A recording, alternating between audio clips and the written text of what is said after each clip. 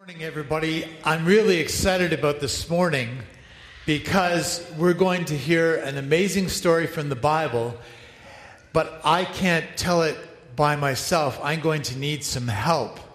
I'm going to need some people do actions and do a little bit of acting.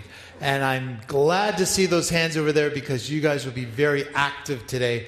And you guys in the middle are going to have another part, and you guys over here. Curb your enthusiasm there, Kate. Don't shake your head at me. Okay. All right.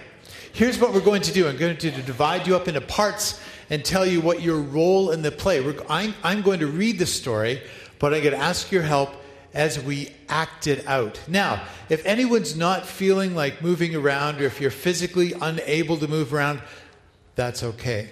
I understand that, okay? And we are going to do our best to act out the story together. And one of my goals is that no one will go to the emergency room after church, okay? Because we acted out the story. But you will remember it. I think you will. All right. Over here, we have Moses and the Israelites, all right? Now, can anyone tell me the name of the wife of Moses? Do you remember what her name was? No, it wasn't Sarah. It wasn't Miriam. That was his sister. Starts with the letter Zipporah. Yeah, I heard a lot of Zipporah, okay? Actually, if you read the story, if you look up Zipporah in the Bible, she was a very smart woman. So that's kind of why I asked John and Wendy to act out the role, okay? All right. So, John, you're going to be Moses. Hold up your staff. All right. And at one point of the story, he's going to lead the Israelites. You guys are the Israelites. Now, in the story, the Israelites go, "Oh no!" Can you act really afraid? 1, 2, 3. Oh no! Okay, good. All right, remember that. And then we're going to march you through the Red Sea, right through here. Now, the Red Sea, how many people here have ever been at an event and done the wave? You know how to do the wave? What we're going to do, I'm going to start over here, and we're going to do the wave across the middle. Okay, let's try it. 1, 2, 3, go. That's pretty good. Okay, let's try it one more time. 1, 2, 3. All right, good. All right, remember that. Have you got that? Okay, this is the Red Sea.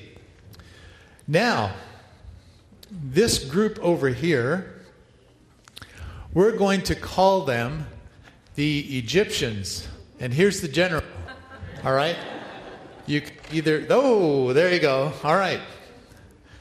Now, I need you folks to stand up. Just practice your actions.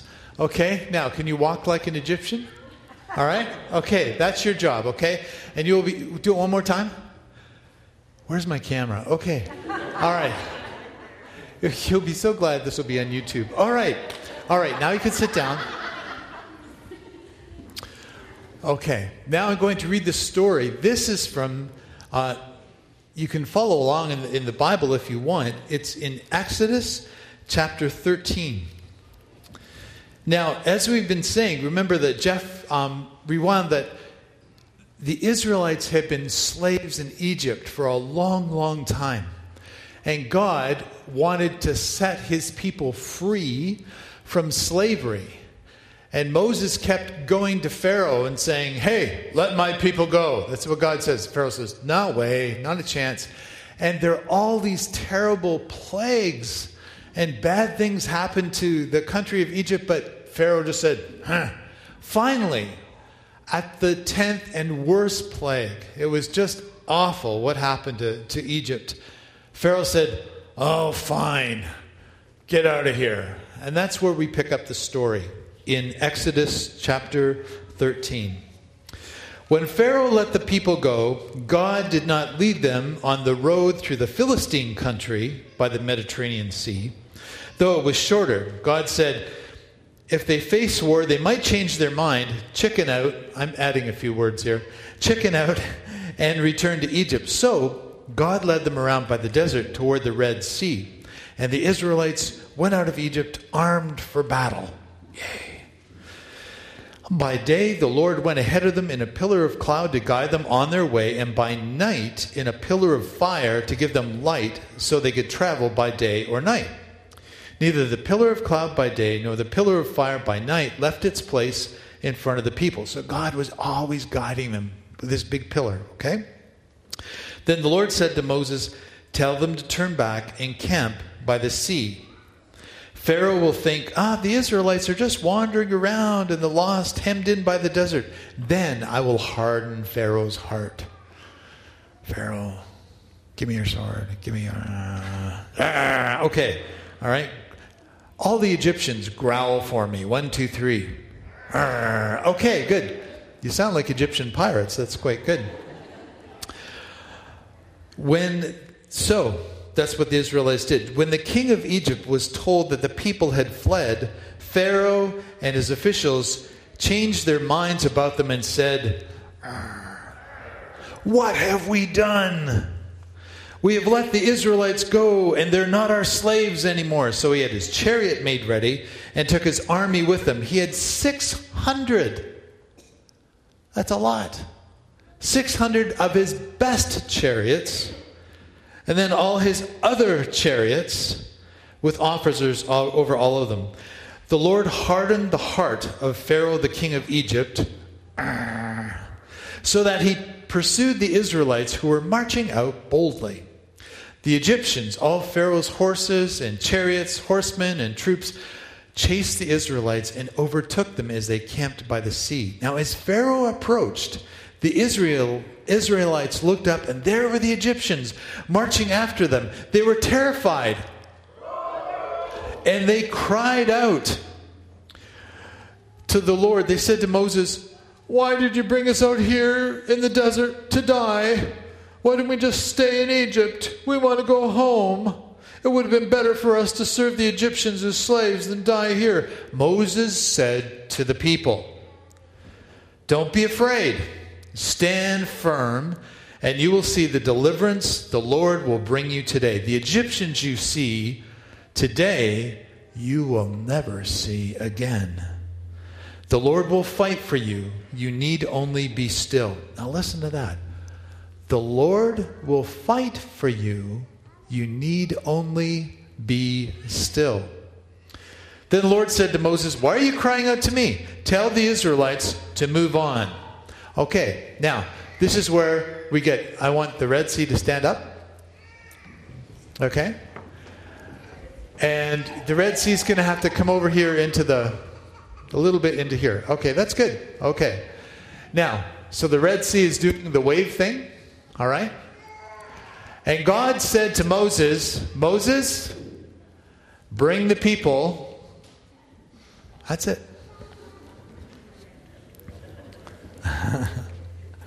All right.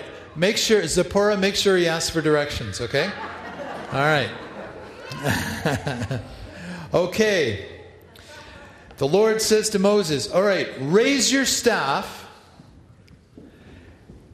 and stretch your hand over the sea to divide the water." Okay, so the water is now divided, okay?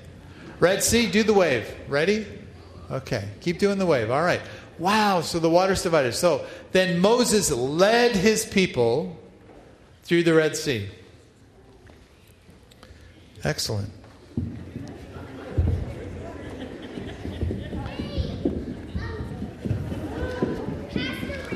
Yes. You've got this story in your Bible? Sam, that is awesome. You guys, and so does Ezra, you guys will never forget this story because it's in the Bible. Great. Awesome. That's great. Okay, Red Sea, Red Sea, just stay there for a second. Now, what happened with the Egyptians? All right, Egyptians. Here's what happened. When the Egyptians saw that the Israelites had escaped, they got really angry. And they decided to chase after the Israelites. Okay, Red Sea, you keep doing your thing.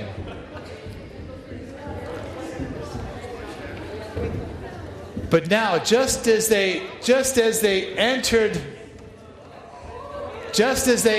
the water, stop. God made the wheels of the chariots fall off and they got stuck, and Moses held up his staff and his coffee, and all of a sudden the waters of the Red Sea came across and covered up the Egyptians. And we never saw the Egyptians again until next Sunday. Okay, let's sit down.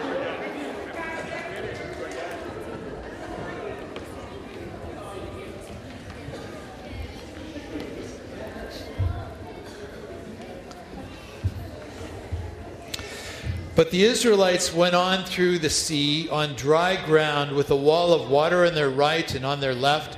That day the Lord saved Israel from the hands of the Egyptians, and Israel saw the Egyptians lying dead on the shore. You don't have to do that.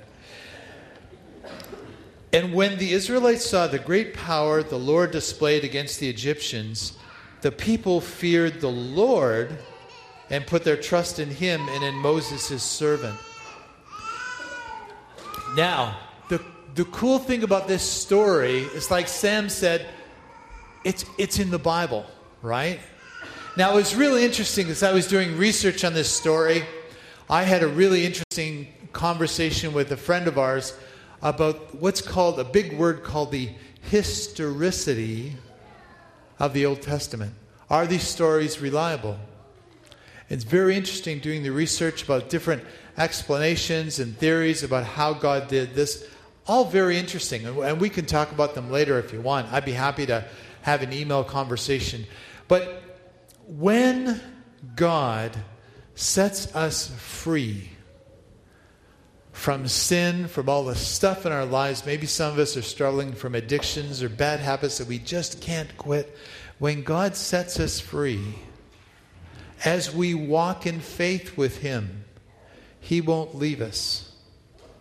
He won't leave us, and he encourages us to trust him. Hudson Taylor was a missionary to China about 100 and some years ago. He's one of my heroes because he was a very unlikely hero, didn't have a lot of qualifications, except that he really learned how to trust God. And Hudson Taylor said this: anytime you go into a major work of God, every major work of God has got 3 stages. Impossible, difficult, done. We saw that today, right? It was impossible for the Israelites to get away from the Egyptians. Right? But they started, and it was difficult. It was difficult crossing the sea. They had to take that step of faith and actually follow God, and all of a sudden it was done. I don't know what challenges we are all facing today. I can imagine. This story, as I was thinking about it over this weekend, thinking, man, there are so many impossibilities that I face in my life, personally and as a pastor here at Elam. But think about it. In any major work of God, there are 3 stages: impossible, difficult, done. I really hope you guys take this home and remember that this story isn't just for Kids Sunday, la la la. It's fun. It was fun acting it out. But remember that God is with us. Matt, could we show that our memory verse again? You can do what you should even when it seems impossible. There's our verse. Let's say it together, okay? Be strong and brave. Don't be afraid. Do not lose hope. I am the Lord your God. I will be with you everywhere you go.